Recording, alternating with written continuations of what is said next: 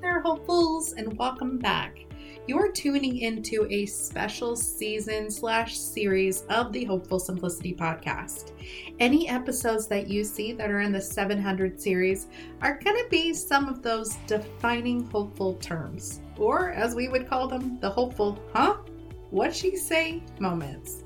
Throughout my entrepreneur and organizing journey, I've realized there's words, phrases, and etc. things that I may say that makes total sense in my brain, but may not translate to you and the entire hopeful community. Throughout this 700 series of the podcast, I want to define some of those hopeful moments. Simplify.